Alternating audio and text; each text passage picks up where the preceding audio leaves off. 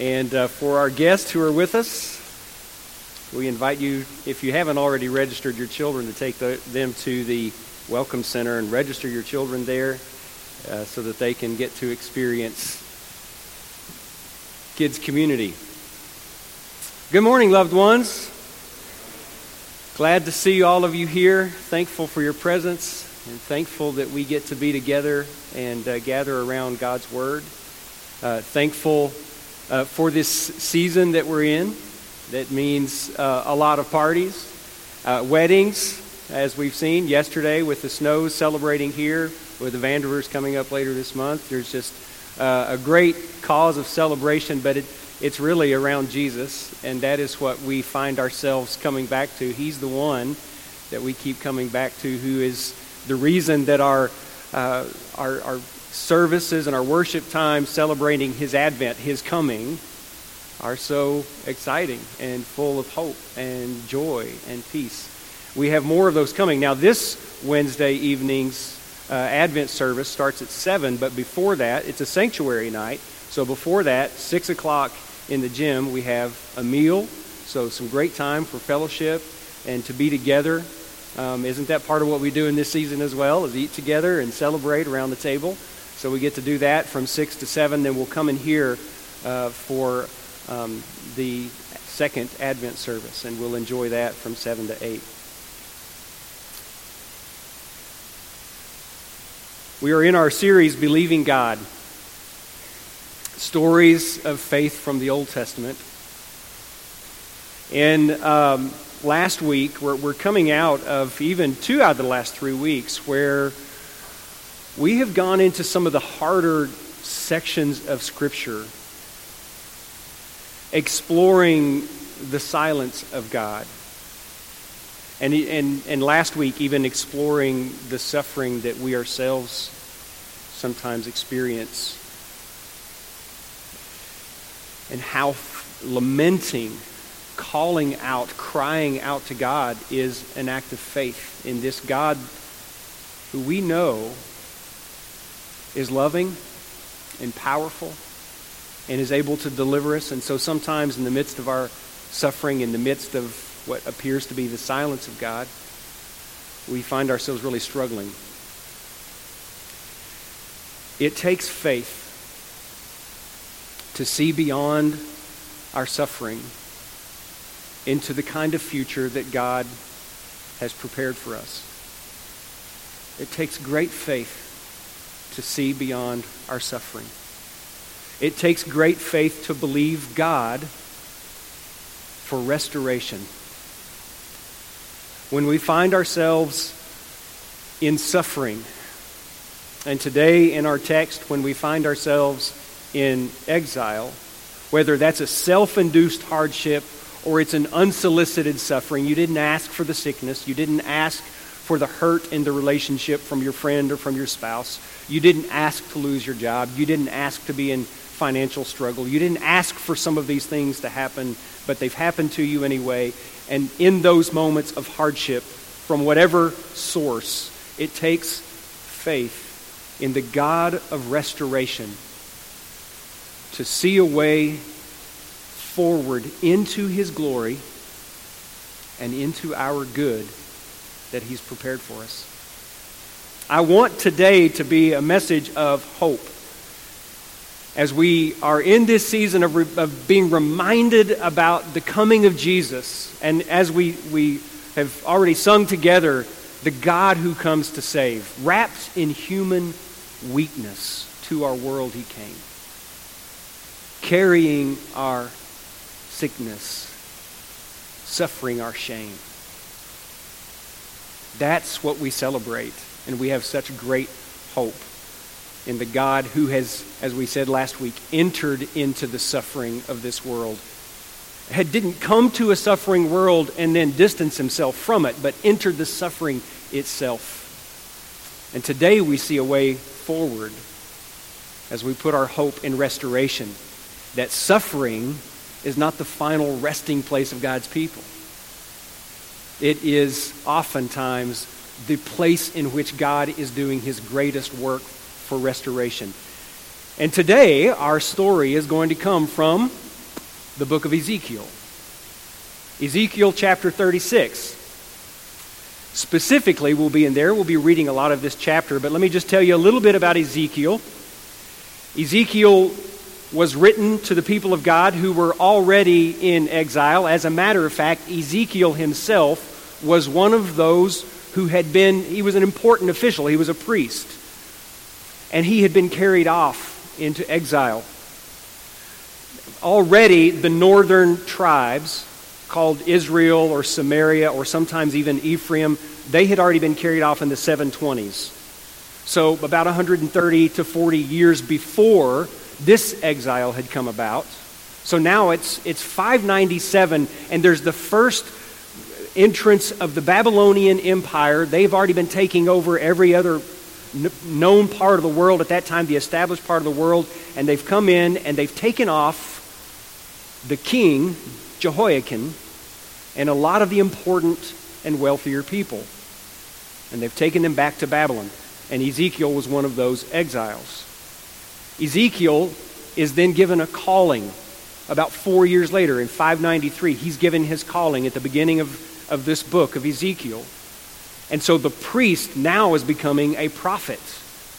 And he's speaking into the exiles who are already have been taken away from their land and put in a foreign land with foreign people and foreign gods all around them. And he's speaking to the people who are already in exile, and he's delivering a message from God back to those who've been left in Judah. This is a message for all the people. And it's a message that reminds them why they are where they are. What has happened.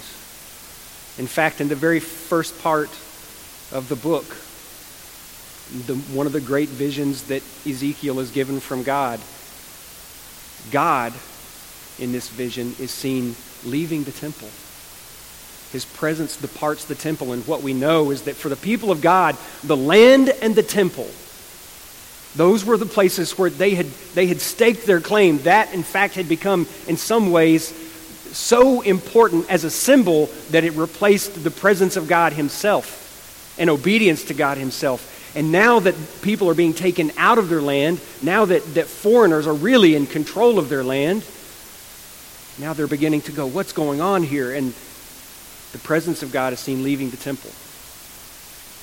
But in the middle of the book, as Ezekiel is delivering messages to the people of God, but he's also delivering messages to those nations who've been pummeling God's people, he has a message of hope. And the message coming from Ezekiel is in chapter 36 that I want us to look at today. Now there's several things that he does here in this first part of the chapter. He begins by speaking to creation. He's first speaking to the mountains of Edom, to the southeast of Israel, but then he begins to speak to the mountains of Israel. And we're thinking sometimes, what is God doing speaking to the mountains? Well, he is the God who spoke the mountains into existence. He speaks creation into existence. Going all the way back into Genesis, God is concerned with the whole of creation. And if we recall, every time he creates something and speaks it into existence, he says, and that is good. So he loves the mountains of Israel. And listen to the message that he speaks to the mountains of Israel. But you, mountains of Israel, will produce branches and fruit for my people Israel, for they will soon come home. I'm concerned for you and will look on you with favor. You will be plowed and sown, and I will cause many people to live on you. Yes, all of Israel. The towns will be inhabited and the ruins rebuilt. And later on in verse 11, he says, I will settle people on you as in the past and will make you prosper more than before. Then you will know that I am the Lord. The Lord wants good for the land itself. He wants good for creation itself.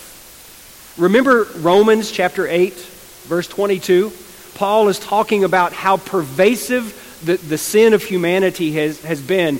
It's not just pervasive for individual persons in whom there is sin and rebellion, but the pervasiveness of sin has impacted all of creation. In fact, we go back to Genesis once again and we see this, that creation is impacted by the sin of people. In Romans chapter 8, verse 22, Paul says, the whole creation has been groaning, as in the pain of childbirth. And in Ezekiel 36, it's as if God has heard the groaning of the land itself, of creation itself. And it's groaning because of the sin of the people. And this is where the Lord then turns. He turns to Israel's sin, starting in chapter 36, verse 17. He says, I dispersed the people. I dispersed them among the nations, first to Assyria, and now to Babylon. And they were scattered through the countries. I judged them according to their conduct and their actions. Their conduct was like a woman's monthly uncleanness in my sight. It's something he talks about in Leviticus as well. So I poured out my wrath on them because they had shed blood in the land and because they had defiled it with their idols. I dispersed them among the nations, and they were scattered through the countries. I judged them according to their conduct and their actions. And wherever they went among the nations, what did they do?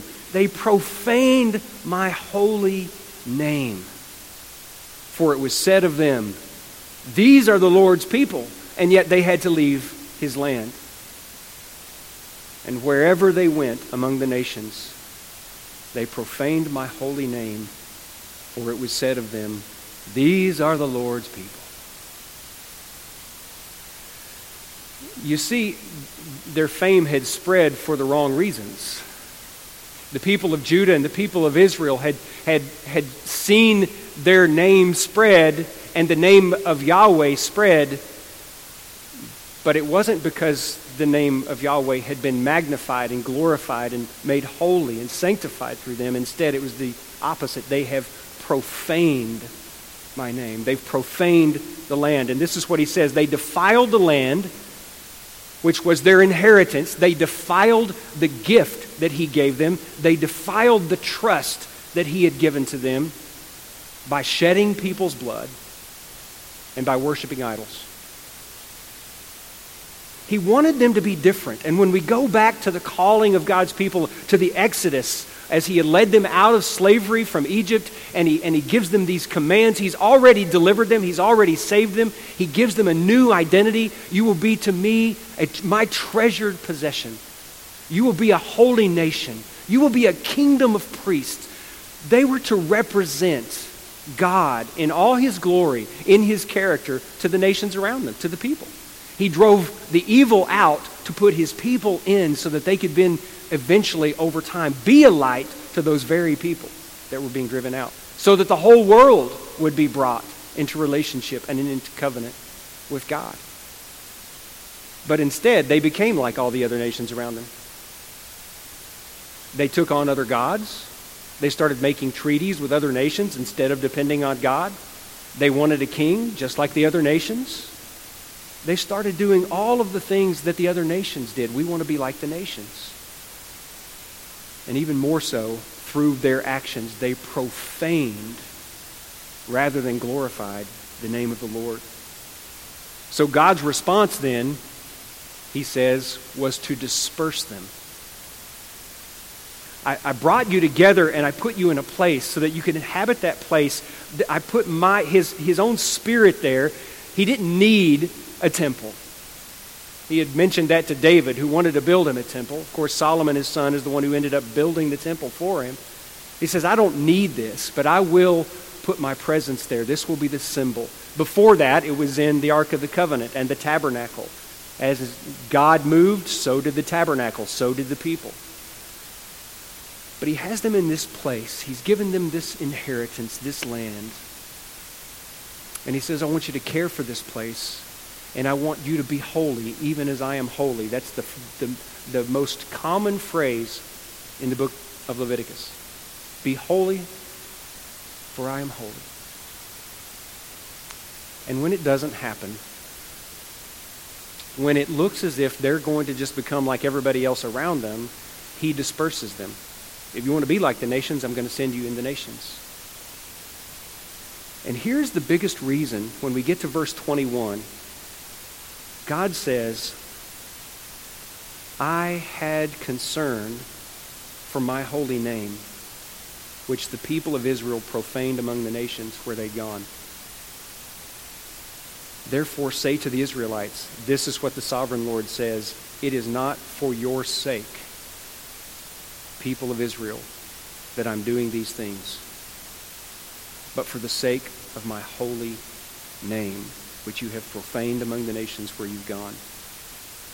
I will show the holiness of my great name, which has been profaned among the nations, the name you have profaned among them. He's repetitive. He's saying this. He is drilling this message down deeply into them. And he wants them to understand that his first concern is not for their well-being or even for the well-being of the nations. His first concern is for his very own holy name. We don't often think about this when we think of mission. We don't often think about this when we think of restoration. We don't often think about this when we think of our own personal need for transformation. How our lives can become a mess and how they need to be reoriented and realigned with God. And oftentimes we're thinking about our condition and what God needs to do to us and for us. And he is certainly the God who comes to save. He is the God who has acted on our behalf. But his action begins with his own holy name. My name has been profaned. So that when the name Yahweh was worn by the people, instead of it being an awe-inspiring name, a name that would make people want to call on the name of Yahweh himself, that would draw people to him so that they too would want to become one of the holy people of God, instead, they were repulsed. There was no difference between the people of God and the people of the world, the nations around them. And he wanted his name to be holy. So he does it out of his own self-revelation and his own commitment to the kind of God he is. This is really tough for us because he is saving us and saving his people in this passage. First and foremost, for the sake of his name. And we humans can be so self-centered rather than God-centered that this truth even hurts our feelings sometimes. We can even get a little bit like, what is he doing that for? He's so self-centered. As if we're now going to become the judges of God himself. And yet the very thing that God wants to do is say, my holiness and my character, my love, my grace, my mercy, my truth, my justice, my righteousness. That is first and foremost. That was on display when he created the world in its perfect, good state. It was on display in the people when he created them, and now it's been broken because of sin. And the very ones that he's chosen and redeemed and set apart, consecrated as his people, his treasured possession, his holy nation, his kingdom of priests, and they're not living in a way that draws glory to the name of Yahweh. And he's going to protect his name. But it goes beyond that. In the next part of verse 23 in chapter 36, I think this is a very powerful statement for us today as well. He said, I'm going to show you the holiness of my great name. Then the nations will know that I am the Lord, declares the sovereign Lord, when I am proved holy through you before their eyes. Or another way to say it, when I show myself holy through you before their eyes. So, first concern is his own holiness, his own name that's been profaned. The second concern, he says, is for the nations. I want the nations to see, as I am at work to restore and to reform you, my people, I'm doing it so that these nations then will wake up to the magnificence of God himself. I want them to see my holiness, and they're going to see it, but they're going to see it through you. Now imagine Ezekiel thinking about this when he's imagining and he knows that his people are guilty and they stand dirty before God. They stand in their brokenness. They stand in their rebellion. They've refused. In fact, they've become like the people around them. They've got idols set up. High places are set up. The kings don't have anything to do. The good kings have died off, and now it's just bad kings at the end of Judah's existence before they're carried off to Babylon. There aren't any good kings left to lead the people. The prophets and the priests haven't been shepherding the people. That's Ezekiel 34. The shepherds have disappeared. They stopped doing work of the shepherds. And the people are floundering. That's why later on in the Gospels, Jesus says he saw them and he had compassion on the people like sheep without a shepherd. And that's what Israel was. And they stand there and they are guilty before God. And he wants to reform them. And he wants to restore them so that the nations will hear what the nations need to hear. That Yahweh is holy. So that the nations will see what the nations need to see. That Yahweh is holy. It's how the world sees the holiness of God, the grace of God, the love of God, the mercy of God. All the characteristics, all the attributes of God are seen mostly through the presence that he displays through his people. Think about that for you today. You are on display in your life every day, in your home, at work, at school, whatever place it is that you are. There is a display of some sort. There can't not be a display. There's a display. And what God's purpose is for his people is to display his character, to display his glory through us, through the way that we converse with people, the way that we think about them, the way that we treat them, the way that we receive them, the way that we respond when they injure us, in the home, wherever it is the holiness of God, the character of God on display in us. Then he turns in verse 24 directly to his people. Listen to this beautiful passage.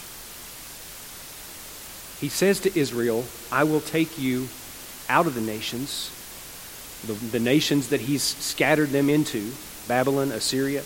I will take you out of the nations. I will gather you from the countries and bring you back into your own land. I will sprinkle clean water on you. This was a passage that later on in baptism passages in the early church, they would point back to this, saying that the cleansing doesn't just start at baptism. It's something that God's always been wanting to do, going back into the Old Testament with all the ritual washings. And this is one of those examples where he says, I will sprinkle clean water on you and you will be clean. I will cleanse you from all your impurities and from your idols. I will give you a new heart and put a new spirit in you. I will remove from you your heart of stone and give you a heart of flesh. I will put my spirit in you and move you to follow my decrees and be careful to keep my laws. Then you will live in the land I gave your ancestors. You will be my people, and I will be your God. I will save you from all your uncleanness. I will call for the grain and make it plentiful, and will not bring famine upon you. I will increase the fruit of the trees and the crops of the field, so that you will no longer suffer disgrace among the nations because of famine. And here in this passage, one of the things that really stands out is God says, I will do this. This is the restoration is the work of God. God's concern now has turned not only for his holy name and for the nations around them, but for the people themselves. I will do this. I will bring you back from the nations. I will gather you. I will sprinkle clean water. I will cleanse you. I will give you a new heart. I will remove the heart of stone. I will put my spirit in you. I will be your God. I will save you from your uncleanness. I will call for the grain. I will increase the fruit. God is saying over and over, this is my work. You can't do it. I will do it for you. I will do what you cannot do for yourselves. The gospel is not just in the New Testament. The gospel is already appearing in the Old Testament. He's looking forward to a Messiah. He's looking forward to the presence of the Holy Spirit in his people. The Holy Spirit that will be poured out after the resurrection of Jesus. There is so much that's happening in this passage, this good news passage. But his point is that restoration is his work.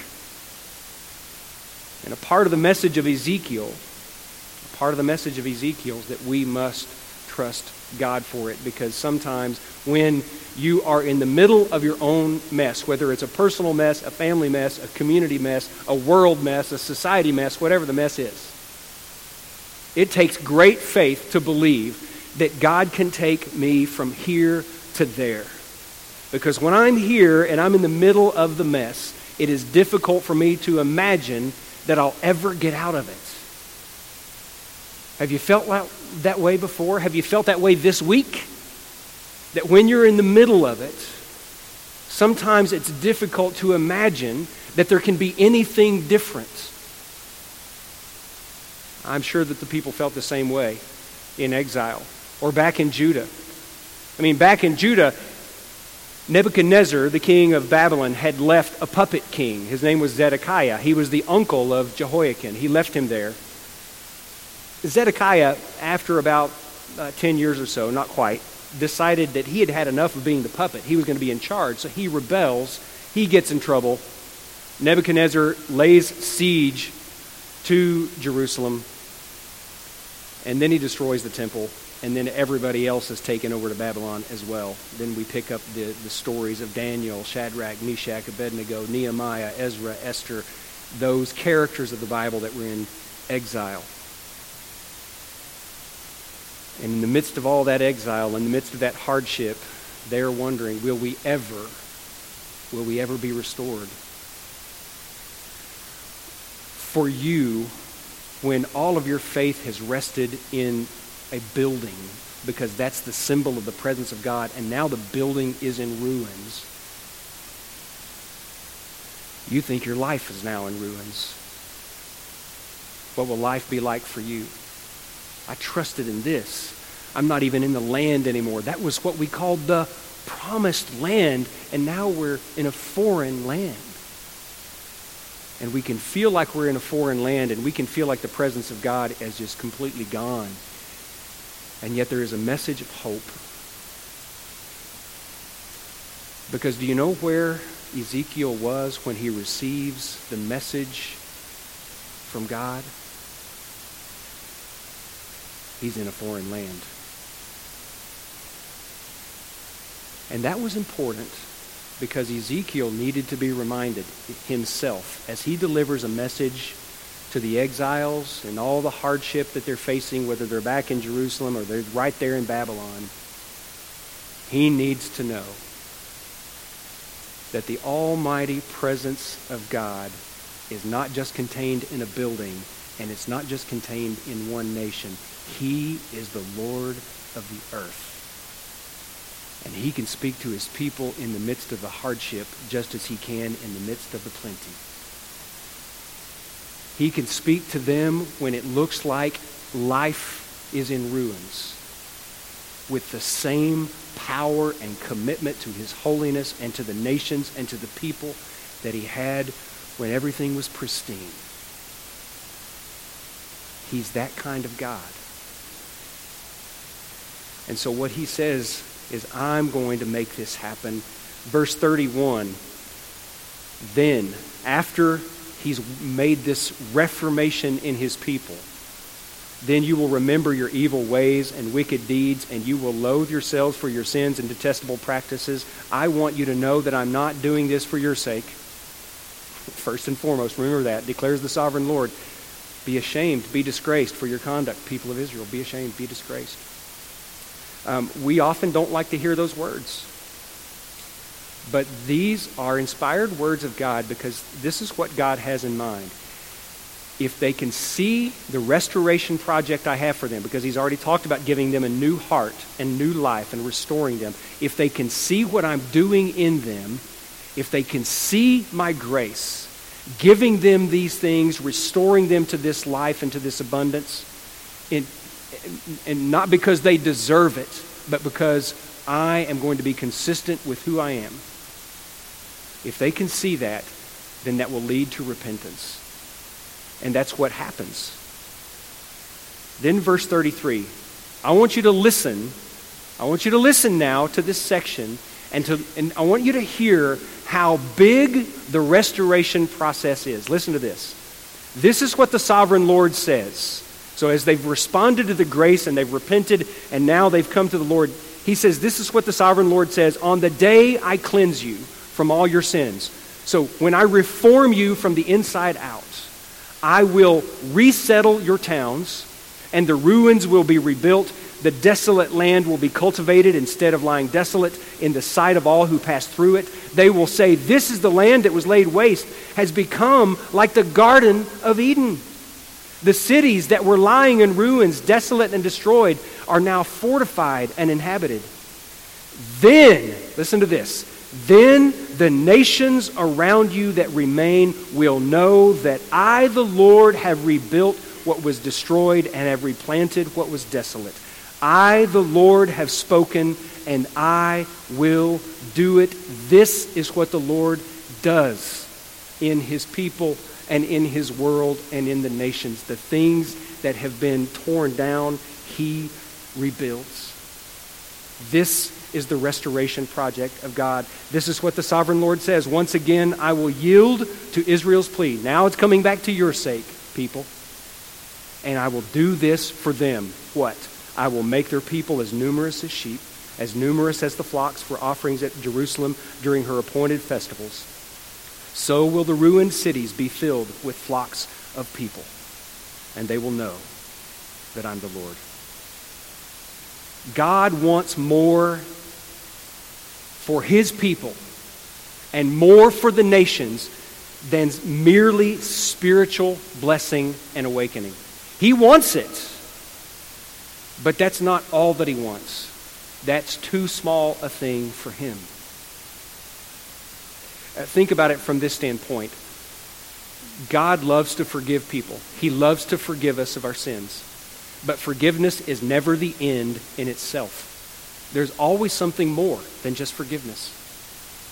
Think about the difference between forgiveness and grace. In forgiveness, he removes our sin from us. In grace, he fills us with the joy of salvation. He fills us with the Holy Spirit as we receive Christ through faith and baptism. He fills us with the Holy Spirit. So he doesn't just take away the sin, he gives us what we don't deserve. He gives us grace. And in this restoration project, this grand restoration project of God, he is committed to blessing the land and the cities and the crops and the flocks and the people. The reformation of his people leads to the restoration of the world. This is what Jesus, the Son of God, came to do. Ezekiel, in many ways, is looking forward to the future. He's looking forward to the Messiah. He talks about that in several of the places. Just a few chapters back in 34, he looks forward to a great shepherd who's coming. He's a Prince of David. Sound familiar? The Son of God comes into the world to save the world, to rescue it from darkness and brokenness and evil and sadness, and he comes in to restore the abundance of God to our world. This is why we can sing joy to the world. This is why we can celebrate, because the restoration project of God found its culmination in Jesus Christ, in his incarnation, his birth, his life, his ministry, his death, his resurrection, the outpouring of the Holy Spirit. So that even before they received the Holy Spirit, in the beginning of Acts, Peter and the disciples come to Jesus before he goes back to be with the Father, and they say, will you now restore Israel to its rightful place? Jesus, thinking, it's not just Israel. This is for the world. And our global missions offering today is an opportunity for us to participate with God in the restoration of His world. The world that He's committed to and the world that He loves. It goes beyond the calling of individuals. Certainly, we want reformation as individuals. We want reformation in our families. We want reformation in our church. We want reformation in our world. But it's about more than just being reformed, forgiven, cleansed.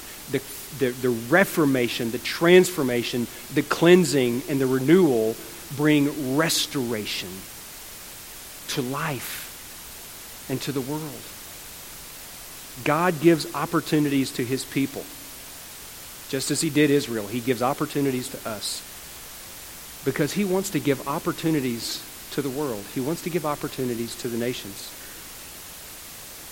In Luke chapter 2, when the angel appears to the shepherds in Bethlehem, he says, "Do not be afraid. I bring you good news that will cause great joy."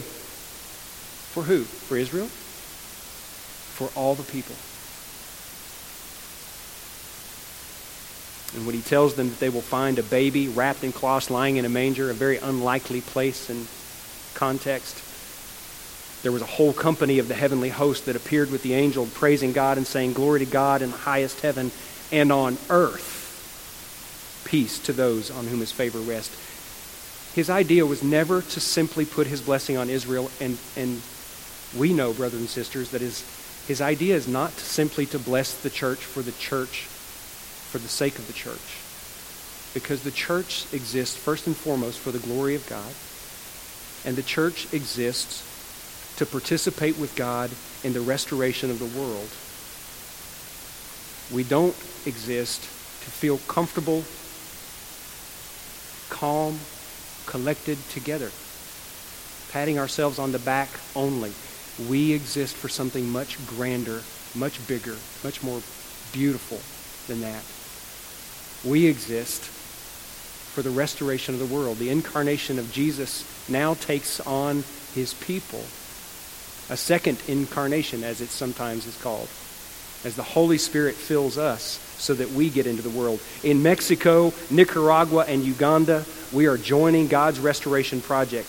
It's a comprehensive project because it involves the total human experience. Just as Ezekiel is promising, or God is promising through Ezekiel to His people, I'm going to restore your cities, I'm going to restore your land, I'm going to restore your crops, I'm going to restore your flocks, I'm going to make it abundant. This is what He's doing in these places. In Mexico, Nicaragua, Uganda, it's the whole human experience. It's spiritual, it's emotional, it's mental, it's physical, it's psychological, it's material, it's environmental, it's relational, it's communal, it's holistic. Don't get carried away thinking that the gospel is only about the salvation of human souls for a future heaven. It is about the restoration of the world, good breaking into evil, light breaking into darkness, starting now. As He restores the world. It takes faith to believe God for restoration. And when we find ourselves in exile, whether it's self-induced hardship or unsolicited suffering, it takes faith in the God of restoration to see a way into His glory and our good and the good of the world. When we see the brokenness of the world, it takes faith to join God's restoration.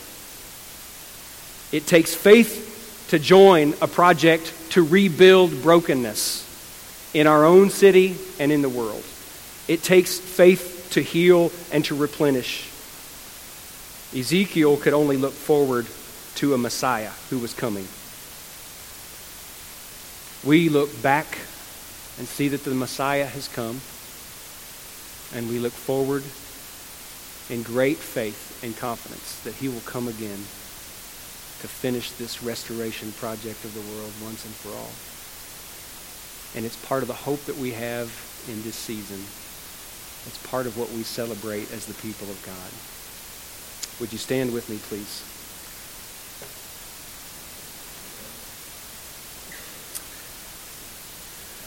I'll invite our prayer teams to take their places, and as we sing together, I want to encourage you to be a part of what God is up to in our global missions works. But I'll ask you, what would he like to be up to in your own life? What reform does he need to bring to you? Not simply for your sake, but for the sake of those around you. The changes he'd like to make in you so that he can make changes in others. And where can he use us? This is not just a word to individuals. This is a word to a community. How might he use us to continue to be a holy nation and a kingdom of peace, a kingdom of priests to this community? Let's think about that, and let's respond as we sing together.